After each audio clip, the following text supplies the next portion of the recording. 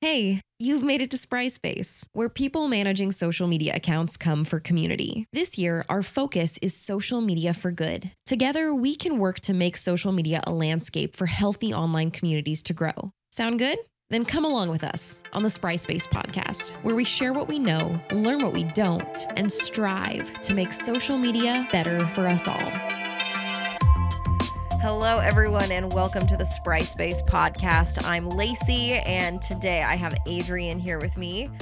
We are continuing our series this month on films regarding social media and the internet, and anything that makes us bring around more social media for good. Let's be real here. Our topic today is quite... we both feel quite fiery and passionate about it. And so instead of doing our normal opening and closing questions, I'm just going to get us right into the content because there's a lot to go over. So, Adrian, what's the documentary that we're covering today? It is called The Great Hack. And it was released January 2019, directed by Jahan Najm and her husband, whose name is Karima Maher. And this is a big deal here, okay? So the overarching theme, this documentary film revolves around the Facebook Cambridge Analytica data scandal.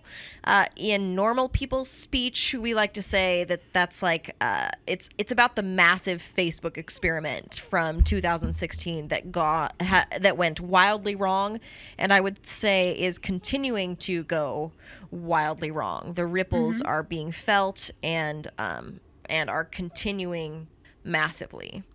So, Adrian, how'd you feel watching this documentary?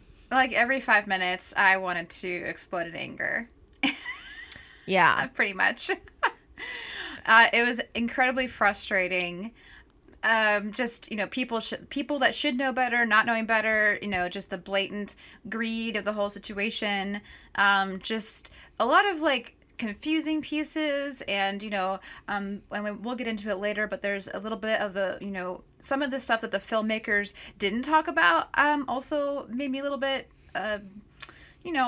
not angry, but just made me do my own research at the end. I went and kind of dug in on a few things, so it definitely made me think, and I think that it's a good documentary to watch. And then also especially keeping in mind that it was made in 2019, before 2020 and the pandemic, and right now with the all the content out there on vaccines and vaccine misinformation, and kind of this war that the healthcare industry or the healthcare field is fighting right now. So it's just interesting. Yeah, I felt pretty fiery as well. Hot in my chest, making me want to act. So I'm glad that we have this time together to kind of go over it today, because I'm sure a lot of that's going to come out. We like to look back at who directed films in order to just understand really what perspective these are coming from. So, from everything that we did with our research, we saw that Jahan Najm was a very brilliant woman, went to Harvard, studied film studies there. And Adrian brought to my attention, too, that, went to Harvard, same place Mark Zuckerberg went to Harvard, too. So yeah, interesting.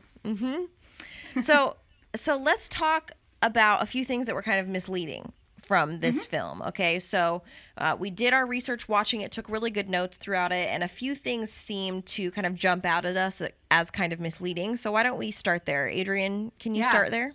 Yeah. Well, and we did some research before this about The Great Hack, and actually the film that Jahan had started was about the hack, the Sony hack, back, and I can't remember when, but it was about something else. And then the film morphed into something different when the Cambridge Analytica scandal happened. And they probably just kept the name. Maybe that's what happened. But I really think not knowing that that's really kind of the project started with the Sony hack and then morphed into this other thing. It's a little bit misleading because I feel like they didn't go into the technical details of that Facebook wasn't hacked. And so if you watch the film and you don't really know that, you don't really understand how technically this all worked, that you would assume that Cambridge, they still did hack it some way, because people honestly don't really know how hacking works. Like the general population, they don't really know. And I feel like the word hack is just, it's like one of those words like disrupt. It's lost its meaning kind of. And it's just, anyway. So I just think that it's a little bit misleading, because what originally they meant the hack as the hack of our brains of the behavior. But it's not, that's what it is IRL, but in the film, it's a little bit, it's not clear that that's what they mean by the great hack. Yeah, and I could see how somebody would watch this and be like, oh, Cambridge Analytica hacked Facebook, when that's not what happened. So let's talk about how Cambridge Analytica did actually end up getting the data that they did, because the overarching quote-unquote scandal is that in 2016, the Trump campaign worked with Cambridge Analytica to spend millions and millions of dollars on advertising, a ton of that through Facebook itself, and used data that they got from Facebook to decide who they were going to put this content out to and what kind of messages they were going to put out to people. So how did they actually get that data? If they didn't hack Facebook for that data, how did they get it? So there's just several different layers to this, right? With everything. But originally the data was gotten, that was per terms of service. They got the data originally in their original source. They got it in a perfectly fine way according to Facebook's terms of service. Basically what happened when you build apps back in, when I was working in a startup building apps in 2014, 2015, for developers, there is this, it's called Facebook Login. And so basically when you build an app, right, the hardest part of building an app and getting it to take off so you can, make all that money and continue on with your life, the hardest thing to do when you're building app is making the onboarding process easy, because the second somebody downloads your app, right, and then it's hard, they're going to abandon it. They're going to delete it. They're not going to use it. So when you're doing app development, you want it to be as easy as possible for people to log in and start using the thing, right? So what you could do is use your Facebook login. So basically what that is when you download your app, oftentimes, even still, it'll say login with Facebook, login with Google, or create your own login. Now, I always create my own login, because back 2016, basically, in Facebook terms of service, if I downloaded a let's say a gaming app, right? I downloaded it and I was like, all right, use my Facebook login. What would happen is Facebook would then gather all my public data, right? But then all the data of my friends without their consent. So that means that like my mom, all my college friends, all my friends from my various jobs, everything, all of their public profile information, and then again we can kind of go into like privacy issues and your settings and how your settings are set, but like anything that was publicly available would be basically gathered and used in that Facebook login. Which, obviously, who reads terms of service? Who looks at that closely? So that is how the data was gathered. Yeah, originally. You remember a friend would post something and it would be like, which Disney princess are you? Yes. Belle, right? Yes. And it's like, would you like to try this quiz? Yes. And so you would push that, yes, I'd like to try that. And then a pop-up would come up and it would say, do you accept this? And it would have Facebook. And I always thought even then, when I was in college, I was like, I do think it's strange that it says like, do you give this app, permission to see all your friends and all your things, and you just hit, you have to just hit yes, right? Yeah. And so you hit yes, you figure out who your Disney princess that you're like, and do you want to share your results? And you'd click share your results, and then it would become kind of this viral thing that people would just share. And so then everybody who has done that and every one of their friends, now everything that they liked on Facebook, every reaction that they made on Facebook, every place they checked in on Facebook, all that data was transferred to these third-party app developers. Now they had full access to all of that data, and that's exactly how this data was mined. Some people would say, not hacked, but legally gotten through the process. the incorrect or wrong thing that happened, or allegedly what Facebook says, like, oh, it's not our fault because someone else did bad, is basically you're not supposed to, like, if you're a developer, you're not supposed to give that data to anybody else. You're not supposed to transfer. So the moment that they transferred the data over to Cambridge Analytica was a violation of terms of service. Therefore, Facebook shouldn't be in trouble. However, it's like, well, why did Facebook allow this to begin at the beginning? So let's think about that. Why would Facebook want to allow developers to do this? Well, exactly what, like you just said, Lacey, for growth. They're a growth team. They want to reach as many people as possible. The easiest way to get as many people as possible is to access all of your friends. So if I download Facebook or a different app, they want to be able to know, okay, how many phone numbers does Adrienne have in her phone? How many of these numbers already have a Facebook account? And which ones don't have a Facebook account? And how do we get them to become a Facebook user, right? Because that was kind of what was going on there. So kind of another thing where they're like, oh, probably they weren't thinking that all this nefarious stuff would happen. They're just making fun toys and things on the internet, right? Yeah, and they're thinking about the amount of investment dollars that they can get because of the growth numbers that they can show. They're not thinking at all about how it affects actual human beings who are their users. They're thinking about those growth numbers. This is why we come back time and time again to the importance of actually thinking of people as people, and not using growth hacking and growth tactics to make a product successful, but thinking of how it can actually serve the people that it's meant to serve, which makes you wonder who is this actually serving, right? Right. Exactly. So if they didn't hack said information, but the title is still The Great Hack, what we understand about the directors is that they were actually very interested in how these tactics hacked human behavior. Okay. Yes. And when we talk about The Social Dilemma, some of the main characters, the main people interviewed in The Social Dilemma, talked about the things that they were the most concerned about was this: how human behavior could be tracked, changed, altered, predicted based on the amount of advertising dollars going towards a certain subset of people. So in the film, they talked about the idea. One of the main people interviewed in the film, Brittany Kaiser, talked about the fact that they were knowingly creating a culture war. Okay, they called it a grossly unethical experiment, that they were playing with the psychology of a nation. But this is interesting. It was an experiment, right? But in order for something to actually be classified as an experiment, what does it need to have, Adrienne? Well, maybe before we go into the classification of what an experiment is, can you give us a brief overview on, like, what Cambridge Analytica did? Like, what is a story? Like, what is the brief story of what they did, and why we're even talking about this? Let's just go back a little bit. So this was called Project Alamo, okay? And Cambridge Analytica partnered with the Trump campaign to create and spend millions and millions of dollars of advertising on Facebook, YouTube, Google, okay?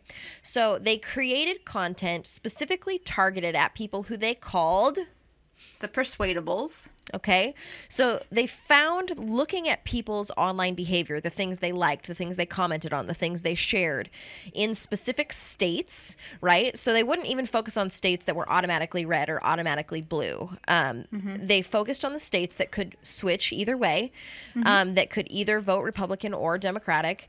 And they focused even further in on specifically the people whose personalities, based on their Facebook behavior, said that they were persuadable, that they could be convinced one way or another how to vote.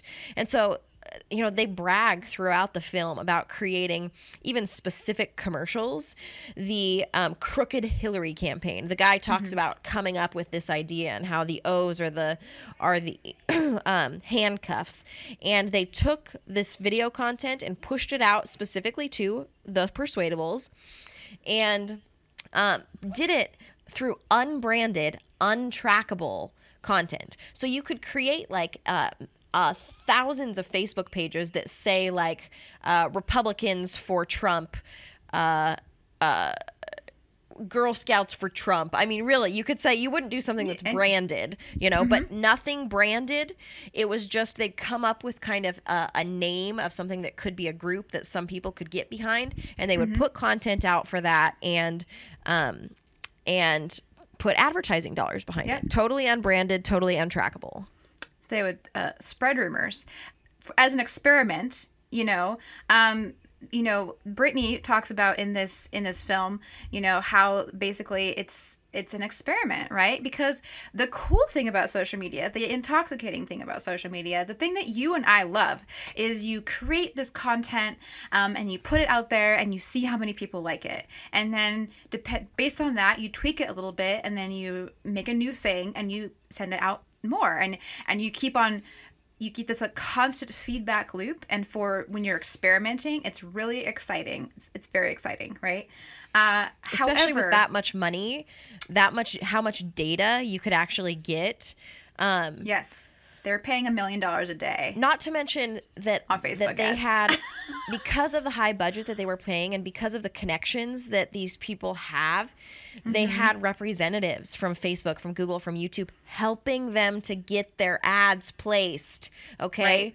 Which now is why so many of us social media managers, especially those of us working with nonprofit groups or groups that are cause-based more than product-based, are running up against these issues of having to create disclaimers and getting the disclaimers verified properly and having so many ads rejected because of one word wrong. So Facebook is trying with their bots to make up for the mass issues that were being caused by this project. Right. But they had representatives there helping these people at this time. But here we are, small businesses, nonprofits, dealing with bots every day who are making up for what Facebook representatives were there helping people with. It's extremely frustrating, and it's so backwards. And it just shows again, who is it serving? You know, I don't think it's ever really been serving humans, but serving the dollar. Yeah. The people with the dollars. And to be fair, like kind of going back onto the filmmakers, one thing that did bug me a little bit is they did talk about like Cambridge Analytica, how all this like kind of shady stuff they were doing, and like how much money the Trump campaign was spending, but they didn't say if the Clinton campaign had their own representatives. Yeah. We don't know. I don't know. Like, maybe they did. And if they did, if it was like, you know, even in that way, like, you know, I don't know. And then they also talk about how much money was spent. The Clinton campaign spent, I'm sure they spent a ton of money as well, but it wasn't super, you know what I mean? It was kind of like, it's still only showing us one side of a specific story. So, exactly. So we can't use it to demonize like a singular campaign. It's really an analysis of how the system can be used to exploit people.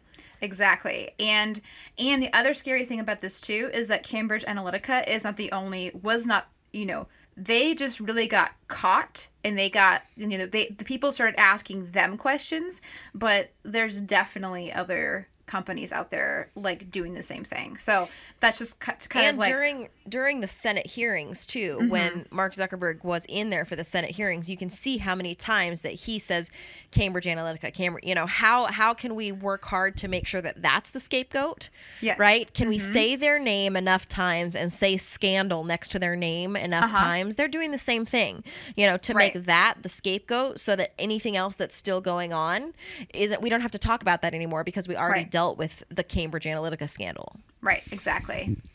Okay, so that's what was going on. But when we think about it, this was a experiment, Brittany Kaiser called it. Okay, so creating this culture war as a grossly unethical experiment. So I mean, what's so wrong about an experiment, Adrienne? What's so wrong about them doing this as an experiment on us? Well, you know, think about it. Let's think about it as a human being. Do you want to be part of an experiment without your consent, without being without saying, yeah, I want to participate in this sleep study, or yeah, I want to be a participant. I want to donate my blood to see, whatever medical studies.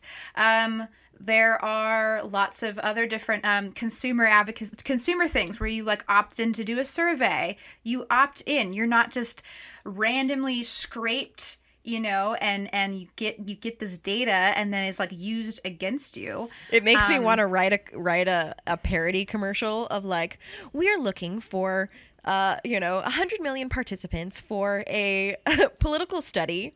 Right. How quickly here's what you're going to be compensated. You're going to be compensated with ruined family relationships, a total lack of trust for your government and fellow man. All you have to do is become addicted to this platform and get really good at using the share button and reading headlines. The end. And reacting in rage.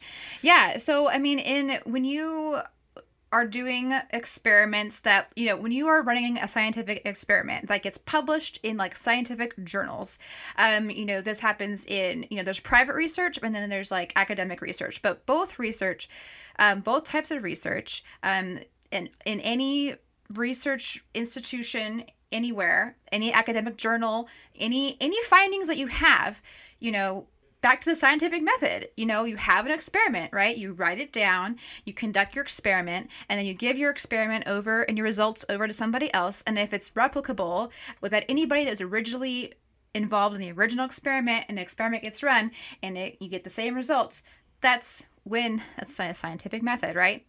However, when you do all of your research and you collect this data and you do your field analysis, and you're gathering all these data points, when you're dealing with human beings, there is a very high level of like ethical standards you have to abide by when you are running these experiments for anybody in the health field and in psychology. If I have a friend who actually also works at Harvard.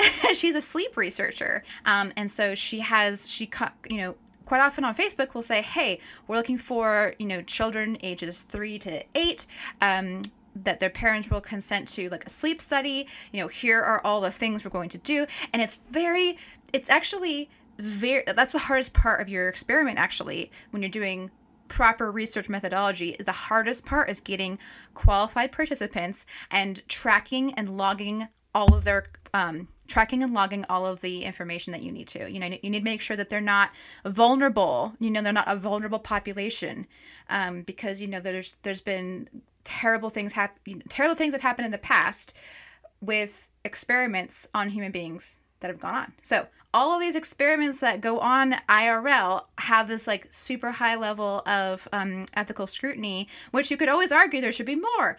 But with Facebook, there is zero oversight. None. Zero. There's nobody being like, will spreading rumors on the internet damage anybody's like brain or like, I don't know. So if it's not an experiment, it's propaganda. Yes. If it's not it's not an experiment if there is a specific goal and outcome that you're trying to accomplish without the people who are involved in the experiment knowing. Right. You're manipulating people to get a certain outcome that you want. And what's interesting about this is Cambridge Analytica used to be called SCL, which was actually a communications warfare company.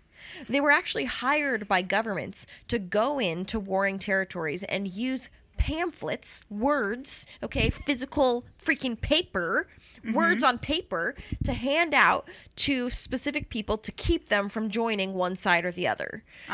That was their job. So that's now what we've basically done is digitized that, and instead of having these physical pamphlets that they're passing out as part of communications warfare between warring countries, they're taking two democratic parties and treating them as warring countries and doing the same communications warfare, but on people who are supposed to love each other. Like, Yeah, no, it's also funny in this being a communications professional, right? Lacey, you and I watched this with kind of like, the bullshit detector. Like, okay, they say this, but they're really meaning this, right? Yes. When you watch this, and if you are not watching really carefully, you are like, oh, they're just a tech firm. They're like tech bros. But what they're actually doing is called PSYOPs, which PSYOPs, from Wikipedia, are operations to convey selected information and indicators to audiences to influence their emotions, motives, and objective reasoning, and ultimately the behavior of governments, organizations, groups, and individuals. So Cambridge Analytica was engaged in PSYOPs. While, they say, oh, we were just reaching the persuadables. That's all we were doing. We're just marketing. And they soften it. They're they soften it, like, oh, we're just using Facebook, but they're using PSYOPs against us. And the other thing is that they're based in the UK. It's a foreign company. Like, and in the film, they it wasn't just the US that they created campaigns for. They did campaigns all over the world for different governments. So it's just like, how, like, wrapping your brain around this, around all of the questions of, like, is this right or wrong? Like, if you think that, like, Facebook should be able to, like, take our data, this and that, whatever, okay. But essentially, do you also think that, like, a private company based in the UK should be able to influence people in elections all over the world? Right. Is that something you're for? Is that something we want? Is that something we want? Because we are the thing that actually makes these platforms valuable. It's our participation in them that makes them valuable. It's our presence on them that makes them valuable. Every action we take has a certain value as companies are learning more and more about it. And it's one thing to be advertised for, a pair of shoes that you're talking about needing. It's one thing to be served a pair of shoes. It's another thing for it to infiltrate who leads our countries. Whether we stay in or out of unions of countries. It's a very different level when we're talking about bringing politics and world leadership into a place where we're supposed to just be talking to our friends. Yes. Right? And we're being hit with all of this advertising from there. Yeah. Yep. Alexander Nix, who was the leader over at Cambridge Analytica, said, these sorts of technologies can and will continue to make a huge difference for many years to come. And, he was giving this as almost like a TED style talk about, like, just the amazing nature of data and what we can do with data. It baffles me that he was confident enough to stand on stage in front of a group of people talking about what they were doing without any fear of repercussion, without any fear of, because people just either didn't understand or didn't know to care at that point. Right. Yeah. Which brings us to the next topic of discussion, which is one of the main characters of this film. Should we talk about that next? Yeah. Or is that okay? Yeah. About Brittany Kaiser in the film? Yes. So they portray Brittany Kaiser in the film as almost like, a whistleblower. Yeah. Right? So coming in and actually saying some of the truth of what was happening. They even show her at one point writing questions for the senators who were going to be interviewing Mark Zuckerberg in the hearings, right, and whatnot. And so they kind of portray her as, going against this machine and coming up and actually just being honest about what was happening, right, inside of Cambridge Analytica. Yeah. Yeah, and so the documentary, it kind of goes over, what Cambridge Analytica was, what it was doing, who was involved, and why we should care, right? And so there's a couple whistleblowers that came up, a couple people that like brought up these questions. The one that was the most intriguing in this documentary was Brittany Kaiser, because her background was very interesting. She worked on the Obama campaign. Like, she was a very progressive, her politics are very progressive. She's portrayed as kind of, well, she was very progressive. And then she got lured into Cambridge Analytica by the Knicks. And basically what happened is she got overwhelmed by the money. She got paid. She got paid by them, whereas the Democratic campaigns weren't paying people. She got paid, and then also she very much, is portrayed as like realizing how serious this is and how she was giving up lots of information. But throughout the film, she was asked several questions like, didn't you think that this was a problem, like, when you were in the middle of doing this? And she was very like, her moral compass, her like character was very slippery. Like she didn't see any problem with experimenting on people. She didn't even see it as an experiment. She really just saw herself as like doing her job and really kind of getting into the just how like sexy the internet and technology is, and you can kind of get taken up by all the money and prestige, right? But it, she definitely gave up some information that was damaging to Cambridge Analytica, and so it's kind of like she's kind of this slippery character where she does some good things, but then there's also like, I'm pulling my hair out like over her choices, like she did so much damage. She assisted in so much damage, and she's like, oh, I didn't know. I know that at least for me personally, I'll be honest to myself, it's very easy for me to just slip into choosing to blame things on men in power. And so I actually feel more of a tendency to just kind of be mad at, Alexander Nix and the group that was at the top there, because I know that, she's quite young too, right? And I know that I've been in rooms at times where people in power have said things that I didn't agree with and that I didn't, but you're so uncomfortable, you just kind of do that uncomfortable laugh. You know the one I'm talking about, where you go home and then you think, why didn't I say something? Why didn't I do something? Or she's the same age as you and I, being a millennial woman and growing up and getting out of college, and then you getting, when you're first out of college, it's hard getting a job. It's hard to like be validated that you're actually smart and you know what you're doing and all these things. And so, I've been also in rooms where people have say, oh, you're my girl Friday, or, oh, Adrienne knows everything. She has the keys to the kingdom or whatever. So you get like this, and I totally validation. know. Yes, you get this like validation from older people, and that you're so special and intelligent, and like you're in that room when other people aren't. And exactly, and it's intoxicating. It really is. And so I do have some sympathy for her. I do. I just